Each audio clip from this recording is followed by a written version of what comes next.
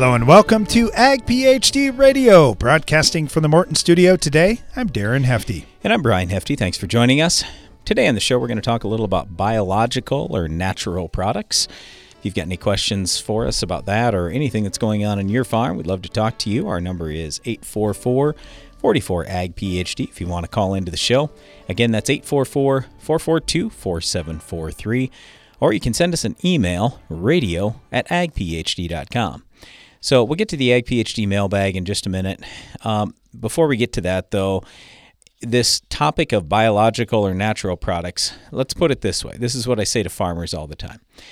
How excited is the general public to hear, oh, there's a new biotech trait that's coming out in seed, versus, oh, there's a brand new herbicide that's coming out. It's a chemical.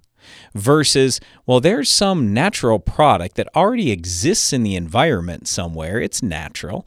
And now we're going to use it in our crops to help stimulate the crop or fight a weed, insect, or disease. Okay, so those are the three choices. Which one are people most excited about? Well, it's pretty obvious, right? So the whole thing is, in the last roughly 20 years, there's been this big focus worldwide to get rid of a lot of harsh chemistries, which is great. So if you look at a lot of the really dangerous products that we used to deal with here in the United States years ago, they're gone. Now, unfortunately, some of them are still in third world countries, and some of those same third world countries import food here to the U.S., and I have no idea why we take the food when we've banned the pesticide. Makes zero sense to me.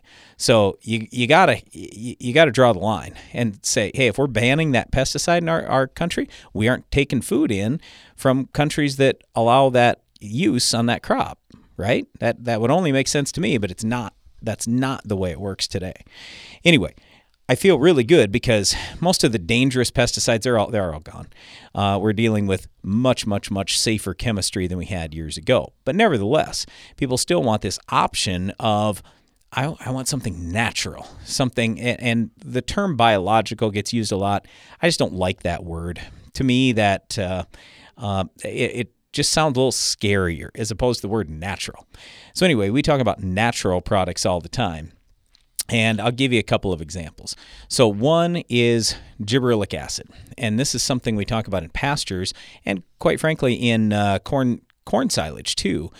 It's a natural plant hormone. And by using it, then you can boost elongation in the stem. So in other words, you make that plant taller and you get more tonnage. So if you're after more grass production, it's awesome. If you're after more silage production, fantastic. If you're after more grain production, we haven't really seen any conclusive results on that one way or the other that, oh, it's good or it's bad. So my point is, when we use it in the right place, and it's pretty inexpensive, it gives us tremendous results. And again, it's natural, already exists in nature. The pyrethroid insecticides, they were derived from the chrysanthemum flower, natural. So it's exciting when you have things like that come out of nature, and we can just take it from wherever they were found and now use it in our crops. So people can feel pretty comfortable about not only using these products, and I'm not saying, oh, we want to take a bath in them or anything, because you never know. It's just like some people are allergic to flowers. Well, you could be allergic to any of these natural products too, but it's not like it's harsh chemistry that's going to, cause major problems and ecological disasters or anything like that. So it is really pretty exciting. So we'll talk about that throughout the show, but right now, let's get to the Ag PhD mailbag. It's the mailbag! All right, Brian, we talk about grass waterways every so often on our show. This comes in from Jerry. He said, I've been spraying my waterways for weed control for years. I spray, but sometimes I kill segments of the grass roots to keep from plugging my tile lines. I don't ever kill the entire waterway. This way I keep those waterways working, but you don't want those waterways sodded in. In just a few years, grass can raise the waterway from its sod and roots so the water never gets into the waterway. So right. You want to be really careful about that. Well, yeah, but here's the thing. You can't just put a waterway in and then, I'm never going to maintain it ever again.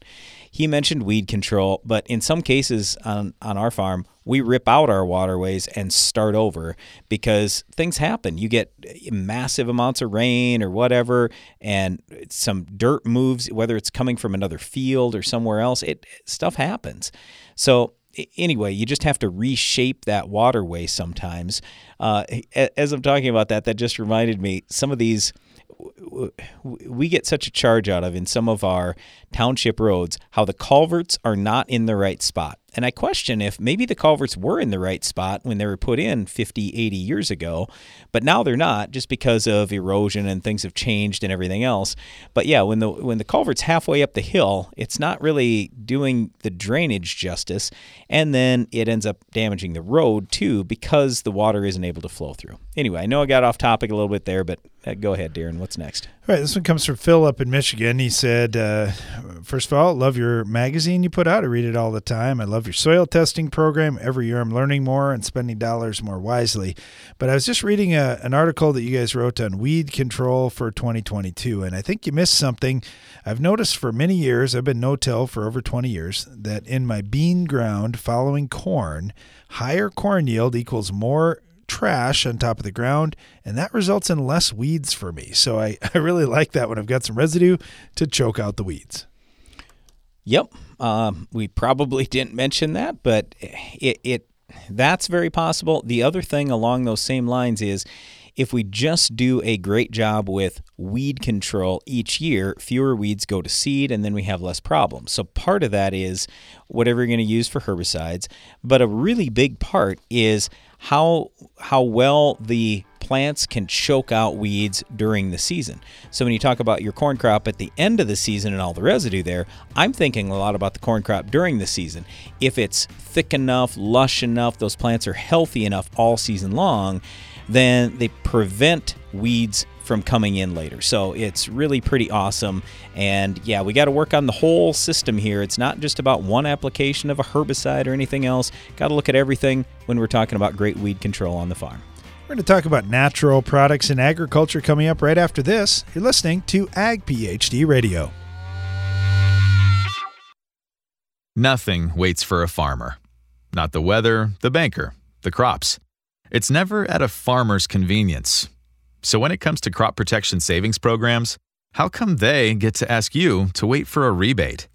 Don't wait for rebates. Get the True Choice offer from Corteva Agriscience for instant upfront savings on crop protection products. Ask your local Pioneer sales representative or your crop protection retailer about the True Choice offer from Corteva. But don't wait.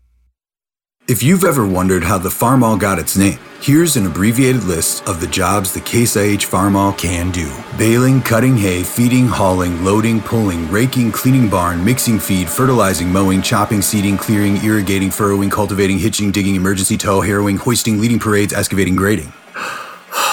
Let's make it simple. This tractor does it all. So no matter what you're doing, Can Do comes in red. Farmall. Learn more at caseih.com/farmall. How can natural products help you raise bigger and better crops? I'm Darren Hefty. In recent years, natural products have exploded onto the market, making claims of improving soil health and plant development. But which products will work best on your farm? Well, that's why we're devoting a full day to our first ever Ag PhD Naturals Workshop. It's Wednesday, February 16th at the Morton Center near Baltic, South Dakota. Our research team has spent years testing hundreds of natural products, and we want to share with you what we've learned. For more about this free event, go to agphd.com. Boost your productivity and profitability with Soil Warrior from Environmental Tillage Systems. Improve fertilizer efficiency and your yield potential in just one strip till pass. Now that's ROI. Contact us today at soilwarrior.com. Conditioning low-moisture beans to 13% can add semi-loads to your bottom line. And with our 13 for 13 year-end special, make 13% beans possible with 13% off an end zone bin system. Use promo code 13 for 13 at farmshopmfg.com.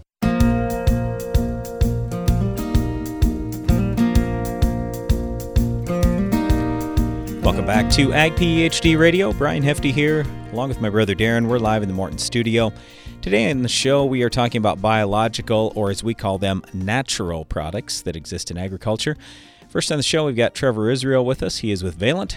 Trevor, how are you today? I'm doing well, Brian. Thank you. All right, so talking about this biological or natural space, with Valent, you have what I believe you call your biorationals business, right? So first of all, what do you mean by biorationals? Right. Yeah, that's kind of a broad term that we've kind of adopted at Valent, and just to really encompass a lot of different products and sources as well. I mean, there's biological, natural, just to emphasize, the biological base, whether it be naturally found in an environment from a different organism, or whether it's even a plant hormone, to say. So that's been refined or isolated to be applied. Okay, to certain crops. So, all right. So, give us a couple examples of, let's say, maybe a couple of your more popular biological, or as we call them, natural products. Right. We have several categories. I guess one I'll touch on first is some soil amendments, and that would be our MycoApply line of products, whether that's EndoPrime C, which can be applied in furrow, and there's an EndoFuse, a seed treatment, and those are that's species, 4 species of arbuscular mycorrhizal fungi. So that's 4 different species that we've isolated and formulated to be applied with the crop or on the seed at planting, and a lot of times that's really diminished from soil that's used from heavy tillage or long periods of flooding, just intensive agriculture. So if we can reintroduce those into that environment, and that's really a slow process, so that's a way to jumpstart that colonization of those naturally found soil organisms. So right. Another category. But before you go on to that second one, I would just say for our listeners that mycorrhiza fungi, that's been known for decades now to be really beneficial in agriculture. It's fungi living in the soil that will attach itself to the roots of your crop, bringing in many different nutrients. We talk about phosphorus quite often, but many different nutrients, and that it can be really beneficial, but people and companies have tried in the past to put mycorrhiza fungi in the soil, and the natural microbes just seem to destroy a lot of these introduced microbes. So that's one of the reasons why we're excited about these MycoApply products that he's talking about, because at least they've been surviving much better and giving us some yield boost. Okay, so go ahead, Trevor. What's your second one you want to mention? Another one I'll mention is kind of the insecticide, some category that we have. We have a couple foliar insecticide categories, broad categories. One would be the Pyganic line, which is pyrethrin. So that comes from a chrysanthemum plant that's naturally insecticidal. So we've refined that and really isolated that into a product that can, that's also has an organic label offering, so that can be applied foliarly to control a number of pests. Another product that fits in that category would be Dipel, but that comes from Bacillus thuringiensis, and other Bacillus species that we've isolated as well, and that's broad spectrum Lepidopterum control. So, yeah, the interesting I've always thought about Dipel is it's labeled in the organic market, and it's BT, so it's almost identical to what you're going to have that's inside the BT corn. And for some reason, people are like, oh, BT corn, and boy, that's scary. Yet with Dipel, you can spray the same basic stuff right over the top of the crop, and it's approved for organic production. So it doesn't make a lot of sense to me, but I'm glad, Trevor, that you got that product offering out there, because it is really popular around the world and a really good insecticide family. Trevor, I got about a minute left with you. Do you have any last comments you wanted to leave us with, just in general, about biological or natural products? I would also mention that there's a whole line of plant hormones, gibberellic acid. We have several products in that to stimulate early season growth, or even trigger different mechanisms in some of the specialty crops, just to really target really fine tune an operation to get its maximum yield and timing, and really trying to work with the environment and what's happening in the field at that time. In this particular year, Valen's leading the way in that, just to really try and fully understand an agricultural or cropping system, and really use the products and knowledge we have at our disposal to optimize that. We've been talking to Trevor Israel with Valent. We'd encourage you to check out some of the products that Valent has in this whole space of biological and natural products. We're using some on our own farm. Trevor, thanks a lot for the time today. I really appreciate it. Thank you, Brian. Have a great day. You too. All right, next we got our friend Lee Lubers on with us. He is with Extreme Ag and Farms in South Dakota. Lee, how are things going on your farm today? I'm doing good. All right, so we're talking about biological and natural products today. I assume that you're using several different things on your farm in this space, but what are maybe the top 2 or 3 like categories, or maybe even specific products that you've found to have really good results? Well, when we plant, we always have something going on, either in furrow or in seed treatment. Yep. So we can do things from humics, fulvics, PGRs, products like Microcycle that's going to help solubilize a lot of nutrients and make it more available. And we saw the ROI in things like this before prices doubled and tripled Right. on the fertility side. Yep. So for us, it's a no-brainer.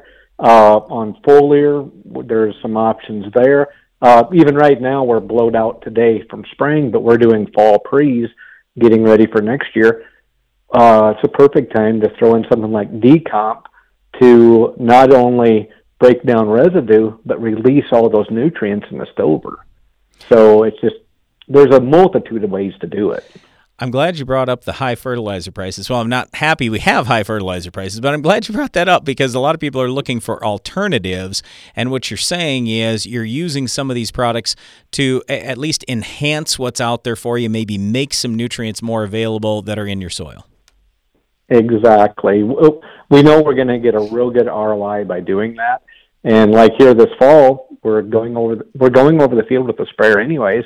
So we throw that in, and we're going to gain in residue breakdown, and we're going to free up a lot of nutrients in that stover. And the value of that stover is worth a lot more than it was 4 months ago. So what's the top piece of advice that you would have for any farmer listening today who, let's say, has never used a biological or natural product on the farm? Don't be afraid of them. They not only complement fertility, as like we're also doing with our fall pre-program, getting ready for 22, they work well with chemistry too. All right, I got about 30 seconds left. Lee, any last comments you got on these biologicals or naturals?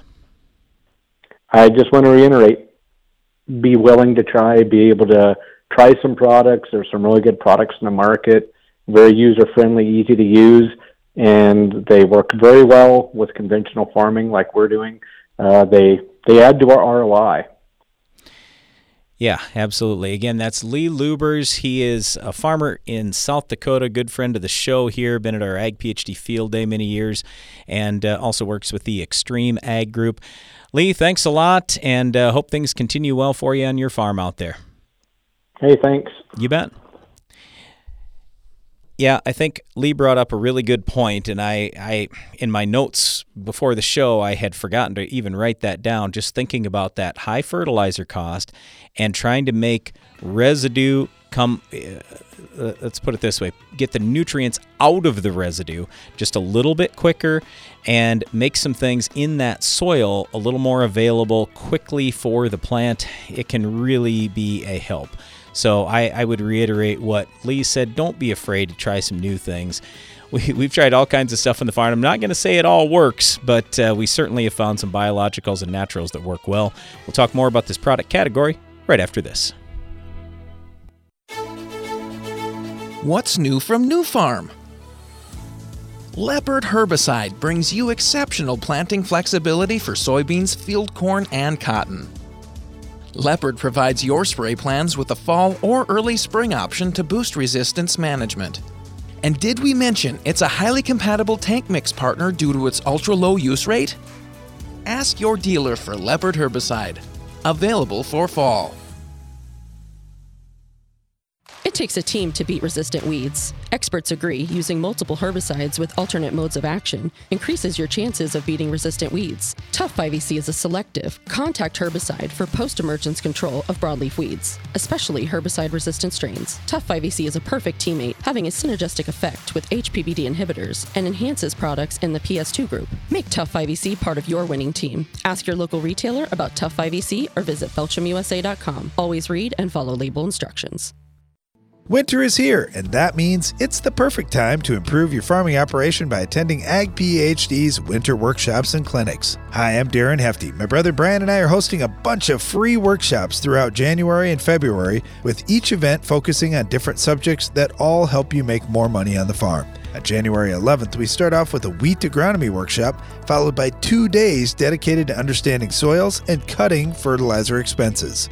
Then on Monday, January 31st, we're dedicating a whole day to drainage and the benefits of tile, followed by our corn agronomy workshop on February 1st. Finally, we'll be discussing soybean agronomy on February 15th, with the next day fully devoted to learning about one of the newest developments in increasing yields across the country, natural and biological products. We have a lot of great information on how to improve your farm, and we can't wait to share it with you.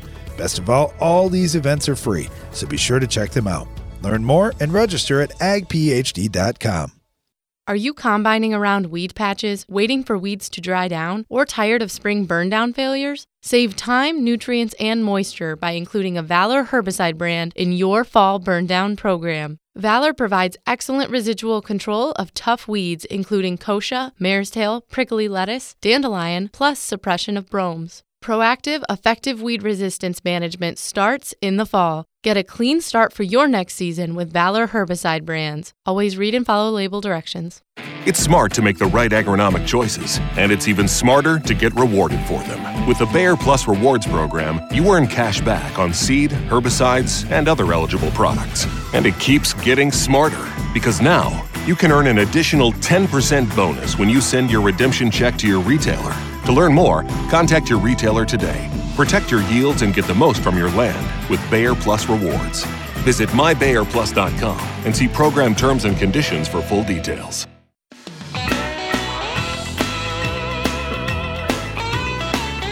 You're listening to Ag PhD Radio. Thanks for joining us today. We're talking about natural products. We get a lot of questions about this segment of agriculture, and we're really fortunate to have some great people that we get to talk to on a fairly regular basis, like Doug Phelps with SipCam Agro right now. Doug, thank you so much. Really appreciate you joining us. Hi, glad to be on. All right, so we get a lot of questions about these naturals or biologicals, and certainly as farmers start looking at these things, they've got a lot of expectations. So what should expectations be when farmers start getting into this segment of agriculture?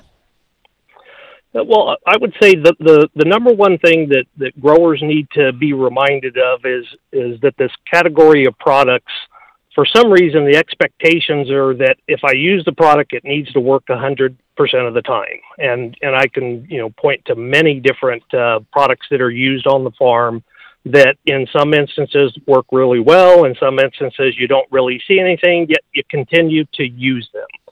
So with the expectations of these naturals, we need to be reminded that they tend to work better when there is a stress or some kind of limiting factor that they can help address. And if you're in a perfect growing condition or perfect growing season, in some instances you may not see as big of a benefit from it.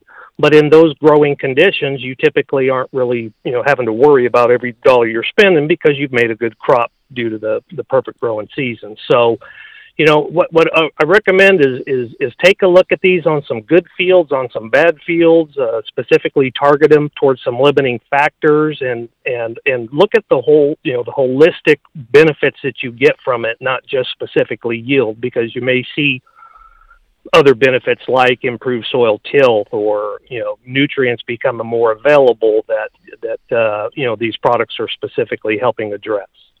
We get a lot of questions about some of the different organic acids and humic acid and fulvic acid and amino acids that are out there on the market today.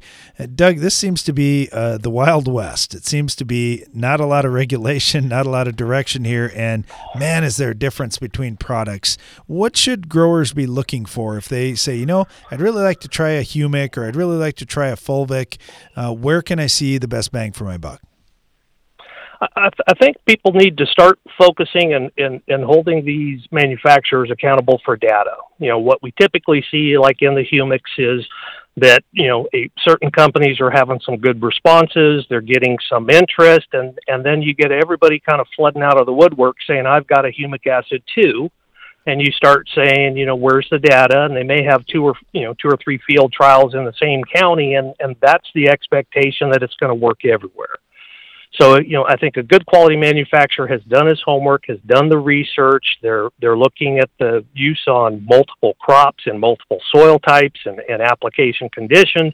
And then you're looking at the totality of that to say, is this product performing across a broad range of opportunities and situations that it would lend itself to saying, yes, it's time for me to go ahead and take a look at this on my farm and then give it a thorough evaluation from that point forward. Okay, let me ask you a real basic question. Talk to us about the difference between humic acid and fulvic acid and when farmers would use one or the other in their operations. Okay, so the difference between the humic and fulvic, when you use the word humic acids, plural, you are, in that definition, it is humic, fulvic, olmic, and 27 other organic acids that can be isolated. Typically, a dry granular humic product like Leonardite, or when you see a humic acid product in the market, that typically contains humic and fulvic acid. I don't know of anybody that specifically isolates the fulvic, throws it away, and just uses a humic product. So when you see a black material, for the most part, liquid or dry granular, it's humic acids. Many years ago, we started to isolate the fulvic away from the humic fraction, specifically targeted at foliar applications or seed treatment, areas where we needed more precise, more plant stimulatory components without the, we'll call it, problematic long chain black sludge fraction of it. In targeting the two products, you specifically want to focus humic acids on a soil applied application where you are getting the benefits of the soil amending properties, and focus your fulvic on your foliar applications, or if you're using acid-based fertilizers, or you've got red balls meters that you can't see when the fertilizer is black. That's an area where you can put the fulvic acid in with your, say, starter fertilizers. Both very versatile. I think there's a lot of opportunities with both of those products, but I've heard people talk about putting a humic and a fulvic out. I think in some instances that's overkill because of the fact that the fulvic is already in the humic that you're using. And I would recommend that you take that fulvic and use it later on in the application in a post-herbicide or some kind of a foliar application, and spread the benefits of the humic and fulvic across the growing season. Yeah, there's so many things here, and it's important that you do your homework on these, not just say, well, you know what, I got $5 corn, I guess I'll just spend an extra $20 willy-nilly out there.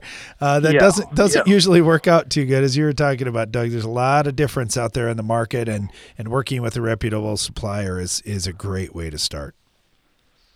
Yeah, and the other thing I'd like everybody to know is just because something's expensive doesn't mean it's better, all right? If we can get a good quality product, you should be able to, spoon feed and put that out with all of your fertilizer applications. I don't know how many times I've run across somebody that says, I use a humic or fulvic with my starter fertilizer, and then I say, well, what do you do with your side dress nitrogen? And they said, they either don't put something with it, or they say, well, I spent all the money on the starter, so I didn't have any left for the side dress nitrogen. If humics and fulvics are helping, for instance, make fertilizer more efficient, I want to make sure every time I put a fertilizer out there that there is at least some humic or fulvic with that application. And so if you could, if you have a limited budget, split that, take that budget and split it across all of the nutritional applications on that acre so that you're at least getting a benefit with every nutrient pass. Great advice. We're talking with Doug Phelps with SIPCAM Agro. Doug, thank you so much. Really appreciate having you on today. Thanks for all the information. Yep. Thanks for having me. You bet. Let's head out to Wisconsin. We got Mark on with us right now with a question. Mark, how are you doing? Good. How are you, Don? Good. What can we do for you?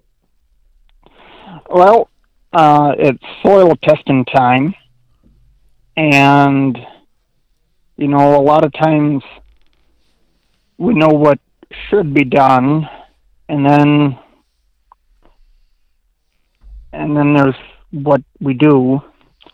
And in soil testing, what should be done is you should variable rate, or you should test every 2 inches down on 1 acre grids every year. Well, that would be wonderful. If money is no problem and you say, gosh, I got just tons of money I can spend on the sampling, do 1 acre. But I'd say 5 acres probably more common. We see a lot of guys in the 2.5. Are you doing 5s or 2.5s, or where are you starting from? Well, that's my question. We were kind of thinking starting at 5 acre grids. And then a year later, maybe split those into.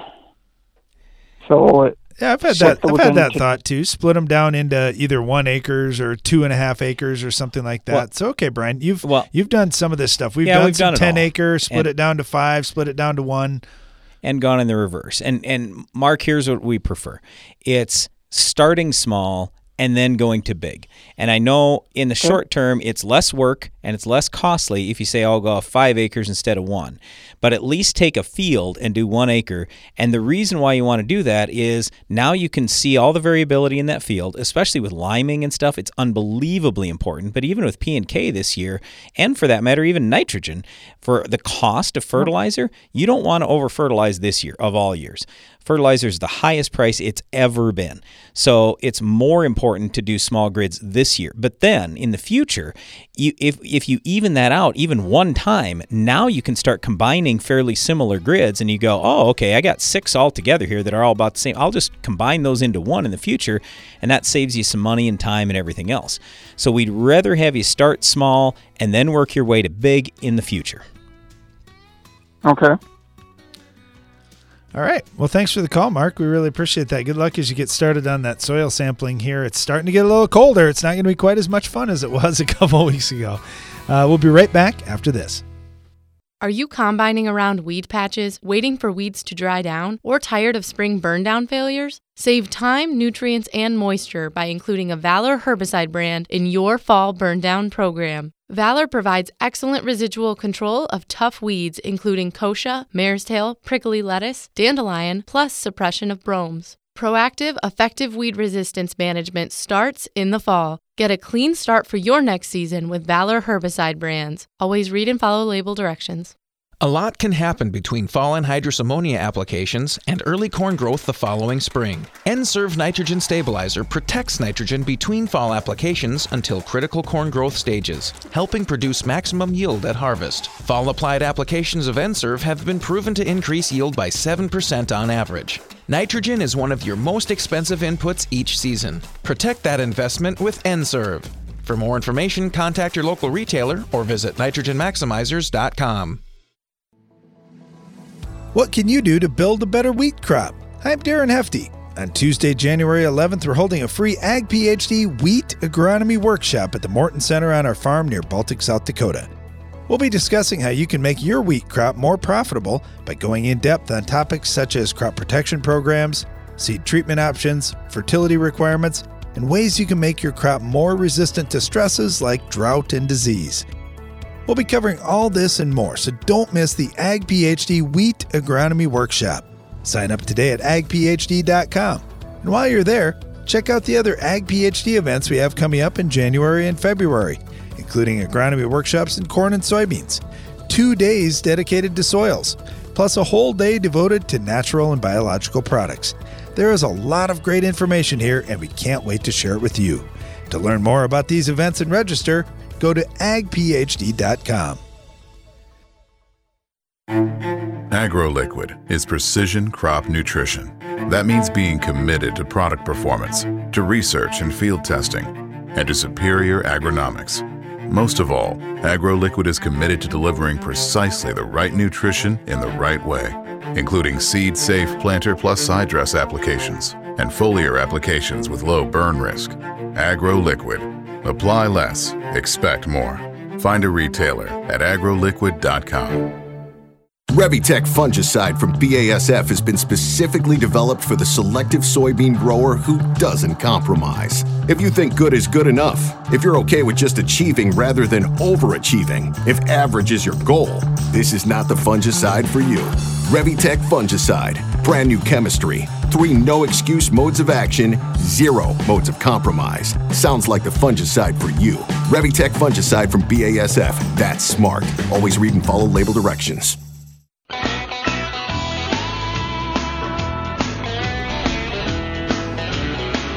Welcome back. You're listening to Ag PhD Radio, broadcasting from the Morton studio today. Taking your calls and questions at 844-44-AG-PhD. Also, you can email us, radio@agphd.com. And we had, just before the break, we had Mark from Wisconsin on, and Mark had a couple more questions. And I was just waiting for this, Mark. I was waiting for the no-till angle on your soil testing question. All right, go ahead, Mark. I know you got to ask it. Go ahead. Neil Kinsey says test at 4 inches. I always want to test deeper than that. You got an opinion? We do 6. That's been kind of our standard thing just across all environments. That's been what we've tried to do, 6 inches, and we're going to do some tillage. We'll still do the 6 inches, but we'll do it before we do the tillage. In that no-till environment, I know what Neil's talking about, and I get it. And you could certainly do it that way too, but I like the 6 inch for just personally. That's how we've done it. Yeah, I do as well. The reason why he says 4 inches is because he feels like you can change that more easily and readily when you're in no-till. You're not going to be changing as much as deep as often, and I get all that. But the problem is we have roots going deeper than 4 inches and so the way I look at it, I want to go down to 6. The other thing is, if you look at most tests that we've ever done, especially in no-till, there's more fertility near the surface of the soil. So if you go a little deeper, down to 6 inches, now it's going to appear that you have slightly less fertilizer, right? I would rather have me thinking I have a little bit less fertilizer, so then I put just a little bit extra on, so that theoretically should give me a little bit greater chance for higher yield than figuring the other way where I think, I'm in great shape on fertilizer, and then my plants end up running short and I'm really disappointed. So that's kind of the way I look at the thing. So I'd rather go 6 inches. Okay. And then the next question is if you just do NPK, that's probably not enough, but let's say your good basic test is maybe $8 for the majors and a couple of the more micros. Yep. But to do the whole shebang, I want to say it's like $20 or $22 a sample. Well, if you're doing that on 1 acre grids, that gets, that adds up. Okay, so do you have an opinion? Yep, I do. We switched over to Mehlich 3 tests. I like the manganese test better in that anyway, and I feel it gives me all the same data, and I'm running a complete test, and I'm going to say it costs $10 or $11. So I can only save just a little bit, maybe a couple bucks by leaving the micros off, so we just test the micros every time. And I would also say you don't have to test every single year. You can look at, all right, here were my tests. Here's what I pulled off based on my crop. And then you could make some calculations and figure out what you need. So I'm not saying you have to test every year or anything like that. In fact, I'd rather have you test less often in smaller grids than more often in big grids, because we want to find out where's that variability. And now we've at least got that baseline to go from moving forward. Okay, Mehlich 3. Yep. Is who almost everybody will we've run a always Mehlich gone 3. through Dairyland. Yep. Yeah, you could ask them. I assume they would run one too. A Mehlich 3 is just a little simpler method, and so then they can get by with a lower cost. And it's this way with just about every lab out there. But yeah, we've run with Midwest Labs, for example, and they can run the old tests that we did before, including DTPA and everything else, and the Olson test and the Braze for phosphorus and all this stuff. And yeah, I mean, it's $25-$26. So, or you can just go with the Mehlich 3. We're also still running it through Midwest Labs, like for us, and it's $10 or $11. So, anyway. Okay. Yep. All right. Sounds good. Thank you. You bet. Thanks, Mark. Brian. Yep. Appreciate it. All right. So, today on the show, we've been talking a little about biological and natural products. And I would just say, if you haven't been using any biologicals or naturals, then we'd really encourage you try some things out. Let me give you an example off our own farm. This is probably, 15, 17 years ago, something like that. I think it was Darren that talked to me about a product, and I'll just tell you the product, just so you know. It was Quick Roots, and it was a combination of a beneficial fungi and a beneficial bacteria. And I'm like, okay, well, I'm fine trying anything, anytime. So I'm not going to say love trying new products, but we are willing to try new products on a very regular basis because we want to find out what's going to make money on our farm. And the other thing is then we feel like we are just a lot more educated when we get questions from other farmers out there. So anyway, we tried this out. Did it 1 year, had results. Did it the second year, had results. So it gets to the end of the second year, and I just remember our farm manager's like, hey, Brian, are we going to do this on the whole farm now or what? Because it looks really good. I said, I'm still not convinced because I have always been a skeptic, especially with a lot of these biological or natural products, because let's face it, there's a lot of snake oil out there. So anyway, the third year, we did this. We put Quick Roots on 10 different varieties, in corn varieties now, in 10 different fields, and split the planter. So we had a variety in a field, and we split the planter in that we had Quick Roots on one half and none on the other half, all through the field. So, literally, we had strip trials on like 1,000 acres of corn, 10 different varieties, and the average gain was 8 bushels. And I'm like, okay, well, now I'm convinced. Now, I'm not saying you have to put whatever you use through that rigorous a process over 3 years and do it on 1,000 acres and 10 different varieties and all this stuff. But I am saying we'd encourage you to try some things out multiple years and then not just look at your end of the year yield, because I'm guilty of that myself. I'm busy. I don't spend in as much time in the field as I probably should, but we just try to make it a point that, look, if we're trying something new, we want to not only just do field evaluation and walk out there when it's emerging and any of that kind of stuff, but we also want to take plant tissue samples so we can find out, hey, are we getting more nutrients in the plant or are we not? We want to do root digs so we can see, hey, do we have more roots here or do we not?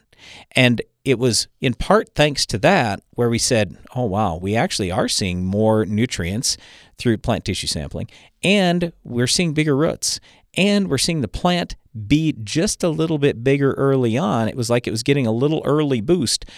So we had all those pieces of information to go along with the yield at the end. Because otherwise, if it's just yield, sometimes we're like, well, I don't know. Maybe it was a fluke. And, it costs some money. And it's some work to put it on. So I don't think it's that big a deal. But when you've done the evaluation through the season and you have all these other pieces of data showing you why the yield should be higher, well, now you're just much more convinced in the end. So I would just say, try some things out. There are a lot of different product categories overall we're talking about here. It's everything from what we would call biostimulants. So in other words, like just as an example, we put, I'm trying to think of what the number is now, 75 different treatments on our soybeans and 35 on our corn. And because of that, we can speed emergence roughly 10 to 20% versus untreated. It's a really big deal. Now, you might not think 10 or 20% is a big deal, but I just want you to think about this. We very often plant and the soil temp's 45 degrees, and then it stays 45 or less for a while. And then we get some rain, and we have insects and diseases, and we have a lot of stress. Imagine the stress that plant is under. If we can get it out of the ground 10 to 20% faster, does that often lead to higher yield? Yes, it does. So anyway, biostimulants is one category. There are also what we would call biopesticides. So that could be everything from biological or natural-based products to control weeds, insects, or diseases. We also talk about plant growth hormones. I mentioned gibberellic acid earlier, but there are many different types of plant growth hormones. So there are a lot of different categories here. Oh, yeah, and humics and fulvics I forgot to mention too. I mean, a lot of things you could look at and consider for your farm. So I would just say try some things out, learn a little bit about this overall product category. We've been using things for many years now, and we're going to continue using more, trying more new things as we go forward, because I think we're just in the infancy with all these biological and natural products that could come on the market in the future. All right, we're going to get to your questions in the Ag PhD mailbag right after this. It's smart to make the right agronomic choices, and it's even smarter to get rewarded for them. With the Bayer Plus Rewards program, you earn cash back on seed, herbicides, and other eligible products. And it keeps getting smarter, because now you can earn an additional 10% bonus when you send your redemption check to your retailer. To learn more, contact your retailer today. Protect your yields and get the most from your land with Bayer Plus Rewards. Visit mybayerplus.com and see program terms and conditions for full details. Go long for season-long foliar disease protection that starts at plant. Only Xyway brand fungicides from FMC provide season-long inside-out foliar disease protection. A single at-plant application provides comparable performance in corn yield protection to that of VT to R1 foliar fungicides against diseases like gray leaf spot, northern corn leaf blight, and more. Visit your FMC retailer or xyway.ag.fmc.com to learn more. Always read and follow all label directions. If you understood everything on a soil test and could make your own fertility plan, do you think you could cut your farm's fertilizer expenses? Maybe you could increase your yields. Why not both? I'm Darren Hefty. We want to empower you to make your own fertility decisions. That's why we're devoting 2 full days to our Ag PhD Soils Clinic this year, January 12th and 13th at the Morton Center on our farm near Baltic, South Dakota. This could be the most important 2 days that you spend in your farming career, and it's all free. So register now at agphd.com. While you're there, check out the other Ag PhD events we have coming up in January and February, including agronomy workshops in corn, soybeans, and wheat, a tiling clinic, plus a whole day devoted to natural and biological products. There's a lot of great information here, and we can't wait to share it with you. To learn more about these events and register, go to agphd.com. Did you know soybean diseases like white mold and sudden death syndrome can survive in your soil even after rotating crops? Prevention of these diseases is a constant battle, and yield loss from an infection can be devastating. The right management plan makes all the difference. Keep your beans safe with Heads Up seed treatment. Heads Up guards your seed from both white mold and SDS. Stay protected and profitable by asking your seed dealer for Heads Up. Learn more at headsupst.com. Morton Buildings knows that great buildings need great people, and we want you to be the newest member of our team. Morton is expanding its construction crew, and we're seeking new and experienced candidates to fill our crew member positions. Morton provides great pay and training, so be a part of the next generation to build Morton.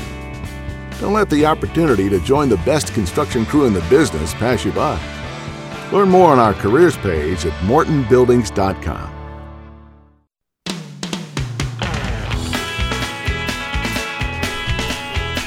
Welcome back. You're listening to Ag PhD Radio. We're broadcasting from the Morton studio today. We've been talking about natural products in agriculture on today's show. If you've got questions around that, you can always email us, radio@agphd.com. Or if you'd like to call in, our phone lines are open at 844-44-AG-PhD. All right, so first question for, or I should say next question for Ag PhD Mailbag, because we answered a couple earlier in the show. This one is from Adam, and it's more a comment than any kind of question, and he just feels that Roundup is really dangerous, and believes that it's leading to Parkinson's and that farmers have a responsibility to keep us and our soils safe, and Roundup is destroying both. Look, Adam, when you look at the EPA and FDA data, that is not the case. Their data would completely contradict what you're saying. Now, don't get me wrong. I'm not saying that, all pesticides, we want to just readily eat them or anything else. But here's the thing. If you're that worried about your food, you can have any food tested if you would like.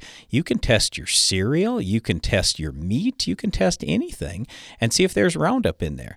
And I'd be willing to bet you that if there is any Roundup ever that you find detected in your food, it's at a ridiculously low level. So I would have you think about, okay, who's more likely to have a problem with Roundup? It would be the farmers that are actually applying it, and we're just not seeing that. There's no difference or anything that's happening to the farmers that are applying it versus others.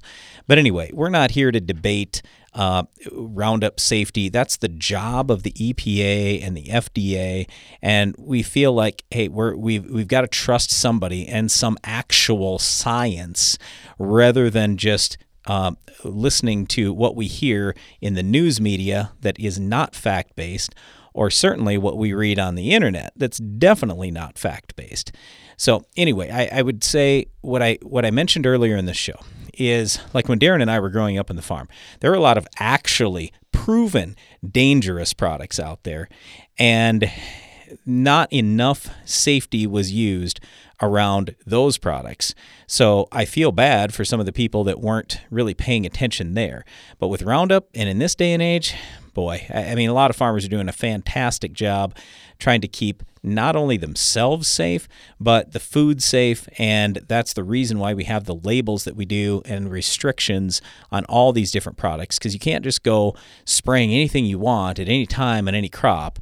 And the other thing I always bring up to people that think, oh, farmers are polluting the planet with chemicals and fertilizer. I'm like, look, farmers want to spend as little as possible all the time. I've never met a farmer in the world that just says, oh, you know what, we'll just throw 10 times more stuff out there. We don't really need to, but whatever, it's just fun. No, of course not. So farmers are very, very conservative, and they're personally, I think they're doing a fantastic job. And if you look at the safety of the American food supply, and for that matter, Canadian food supply as well, it's better than you're going to find anywhere else around the world. So I'm just here to stand up, number one, for the American farmer, number two, for the science of the EPA. But, you know, the other thing is, you and anyone out there is certainly welcome to farm however you want. If you want to farm organic, that's perfectly fine. But let's not forget that we still have to have some way to control the pests, because if you don't control the weeds, the insects, the diseases, and you don't do a great job with fertility and everything else to raise a great crop, you'll find far more natural carcinogens in that food than conventionally raised food. And that's a fact. So we've got to do everything we can to protect our crops at all times from stress. The less stress the crop has, the fewer natural carcinogens there will be, and the safer that crop is overall. All right, ready to dive into some soil samples here? Yep. I looked them over already, so fire away. Okay. All right. So we got 5 different soil samples here that got sent in from our friend Chet over in Montana. He said, guys, we got some soil tests here, and I will freely admit it's 1 sample per field. Some of these fields are 80 acres plus. So I know what you're going to say about that. You can't rely too much on 1 sample. Nope. But he said, if you see the consistency between these samples, you'll notice we've got pHs in the 6s to 7. We've got around a 15 CEC, and you can kind of see where the nutrient trends are at. Is there anything that stands out on those that you would say that could help us? We've had a couple of issues here, especially where we've got high magnesium levels and lower calcium levels in the base saturation test. What else do you notice, and what would you do with these soils? Okay. Calcium, magnesium, for the most part, is pretty good. That's not going to impact your yield a whole lot. But what is going to impact your yield a lot is just the fact that there's flat out not enough P and K out there. So if you look at the primary nutrients, N, P, and K, And then you look at these soil tests and you go, okay, nitrogen, I got nothing. Phosphorus, I got nothing. Potassium, I'm not going to say super low on potassium, but I'm only at 3%, and I'd really like to be at least 4. So I'm going to focus on NP and K. That's what I'm going to do. And then there are other nutrients as well that are low. So, for example, sulfur is a secondary nutrient. It's tremendously important for all crops. It's really low. You got just a few pounds per acre, and you just flat out need a lot more. I don't care what crop we're going to talk about. And then I look at the other micronutrients. I say boron, 0.3 parts per million, too low. Zinc, 0.5 parts per million, too low. Copper, 0.8 parts per million, too low. So, I mean, there's a lot of work here that needs to be done, and sometimes we get focused on this calcium, magnesium thing, and I'm not saying that's completely unimportant. It is important, but I'm going to focus on all the nutrients first. So that would be my advice. And when you hear this and you go, oh, yeah, great, I need N, P, K, sulfur, boron, zinc, copper, you're like, great. Fertilizer is triple the price of last year, and now you want me to put all this fertilizer on? Look, I'm not saying you have to put crazy amounts of fertilizer on, but I am saying your crop needs something, and there isn't much fertility out there. The other thing that I want to bring up is super, super important for if you look at dry areas like Montana.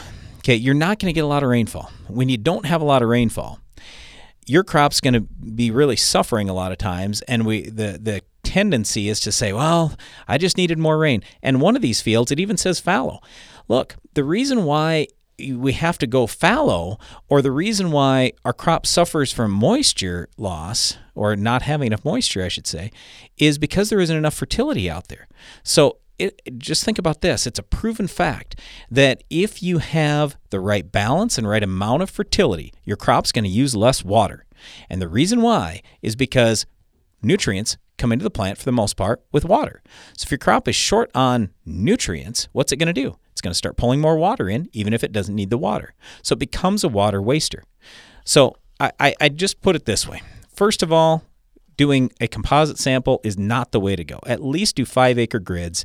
And I don't care if you only sample once every 4 years or whatever, once every 6 years. Just at least do some smaller grids or zones, because composite sampling is not good, and I just flat out don't trust it. Fertilizer is expensive. We don't want to over-fertilize. And for that matter, we don't want to under-fertilize because crops are worth a lot of money. So that's the first thing that I would say. And then the second thing is take part of a field and get it loaded up. I mean, where your N, P, K, all these micronutrients, secondary nutrients, everything is great, is in the fantastic range, not the, oh, it's kind of okay range, the fantastic range. And then try not fallowing for a year and just see what happens. I'm not suggesting you do this on the whole farm, but I am suggesting if you have the right fertility out there, I think things are going to turn out a whole lot better for you than you might imagine. All right, got a question that came in from Rudy in Indiana, and he said, you guys talk about naturals on seed treatment a lot, and I got a few questions. First of all, I like to have fungicides on my seed treatment. I've seen that pay over the years. Can I still use beneficial fungal products, or will they die if I have my standard fungicide seed treatment on too? You need to talk to the makers of the fungal product and find out if they've tested it with those fungicides, because, yeah, you think about it, if it's a fungal biological, it very well could get killed by a fungicide, but not all fungicides kill all fungus or fungal species. So you got to get it tested. All right. His other question is, how much do you spend on seed treatment for soybeans? My dealer says it will cost me about $10 an acre to add naturals. Is that a reasonable price? Well, that seems kind of high. I mean, we spend about $15 total, and that includes the inoculant and extender, the fungicides, the insecticide, and all the biologicals or naturals. So we're probably spending $3 to $5 on biologicals or naturals. But I mean, it all depends on what you get for a return. I would tell you try some things, and then you'll see if it's going to pay or if it's not. Thanks for all the questions today. Really appreciate that. And thanks to you for listening. Be sure to join us again each weekday for more Ag PhD Radio.